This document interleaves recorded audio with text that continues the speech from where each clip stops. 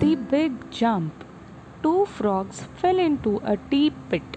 They tried their best to hop and jump out, but the pit was too deep. The frogs kept falling right back in. What shall we do now? The first frog exclaimed in fear. What's that? The second frog asked. I keep forgetting that you are deaf. The first frog replied. Look, our friends are outside. They shall save us. The deaf frog said. He was deaf, but not blind. Help us, mates.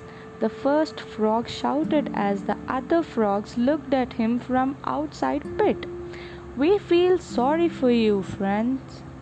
They croaked back. But there's no way you can get out of this pit. Oh my God!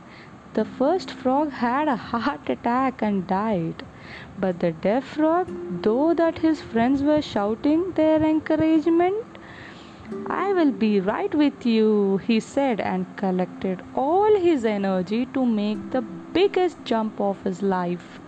The jump helped him land right out of the pit.